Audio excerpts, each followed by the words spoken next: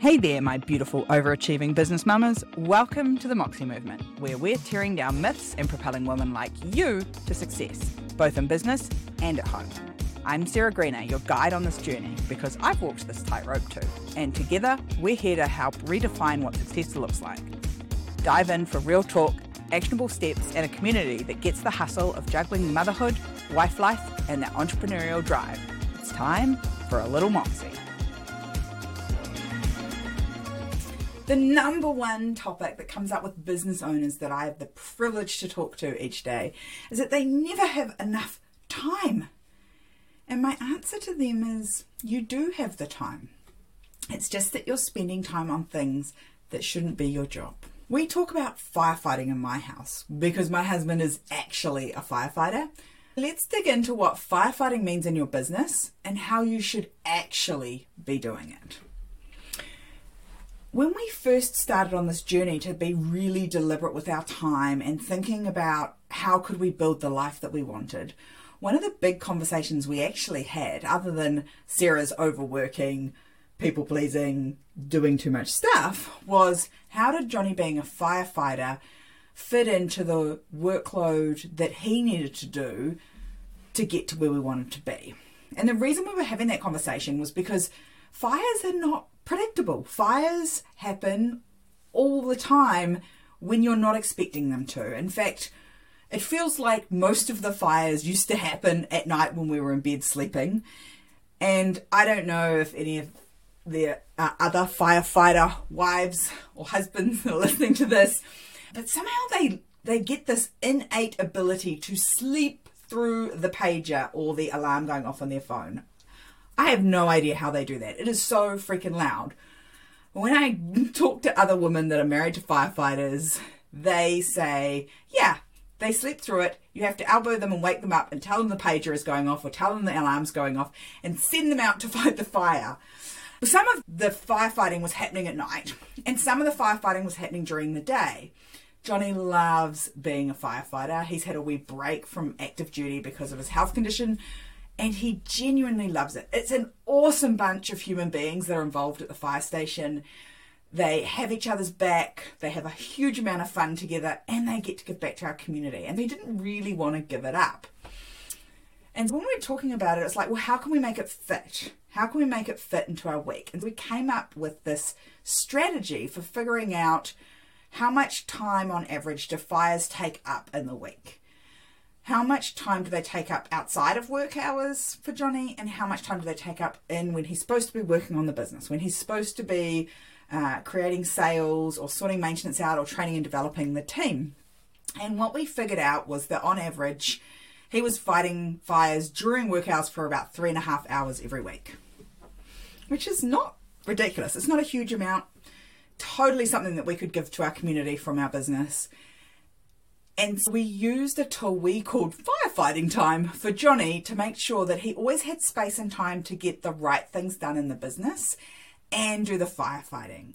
And sometimes he didn't use the firefighting time, and so he could either bring forward a project from next week, or he could think about, I don't know, taking his lovely wife out for lunch and having a long lunch on a Friday afternoon. And what was cool about this is I immediately saw how I could apply it into my life, because I'm a business owner and I will tell you that fires pop up in my business all the time. Not actual fires, we have had that too. In 2 of our businesses we've had fires. Also a story for another day. And let's talk about not the real fires, but the things we call fires. The little emergencies that pop up in our business that have to be dealt with right away and have to be dealt with by you. The reason that they're so difficult is a bit like a real fire. We don't know when they're going to happen. They're not predictable. We don't know whether it's going to happen at lunchtime on Monday or first thing in the morning on Wednesday or just after you left to go home on Thursday. That's unpredictable. Business owners will say to me all the time, oh, but Sarah, you don't understand. There's just so many fires to fight. There's so many things that come up that just have to be dealt with right now in my business. And I can't plan my week. I can't stop and get time to work on my business. I'm so busy dealing with the things that are going wrong every day. And if we stay on that belief, if we stay on that tactic, we are never going to get to a place where our business works for us. We're always going to be running around working for our business. And so I wanted to make sure I had a tool that business owners could use. Because when people tell me that fires in their business aren't predictable, my answer now is, that's not true. Because if I asked you, do you have a fire in your business every week? Do you have an emergency that crops up that you have to deal with in your business every week? The answer would be, yes, I do. In fact, every time I ask that, most business owners go, Sarah, every week? I have them every day. And I'm like, okay, cool. That tells me that fires in your business, emergencies in your business are predictable. They are predictable in that you know that they're going to happen. The problem isn't that we don't know whether they're going to happen or not. We know they're going to happen. The problem is that we don't allocate any time to them. When you get up on Monday morning and you run at your week, you plan the workload that you're going to get in your week like it's going to go perfectly. Like there isn't going to be any fires and there isn't going to be any interruptions and there isn't going to be anything that goes outside of the ordinary. All your employees are going to show up for work. None of the kids are going to get sick and you're not going to have a problem with the supplier not delivering what you need. That has never been my reality. Even now, with the way that we run our lives, there are still things that crop up that weren't what I planned. But now I plan for them to happen. Instead of letting those fires and those interruptions railroad your week off track right from the start, we plan time. We schedule time for fires to happen. We say, on average, how much time do you spend fighting fires every week? Now, for some of you, it only might be a couple of hours. For some of you, it might be a lot more. It might be 3 or 4 or 5 hours on average every week. And it doesn't really matter either way. Either way, we're going to put that much time in the calendar, I suggest on a Monday, in 30-minute blocks so that we have got time to fight the fires. It means that you've got the 1, 2, 3 or 4 hours blocked out just for fighting fires. And then you can move that firefighting time through the week to where it's needed and you can get your work done that you said you were going to get done. Because now not only are they predictable, that you also have created the space and time to deal with them and everything else you want to deal with.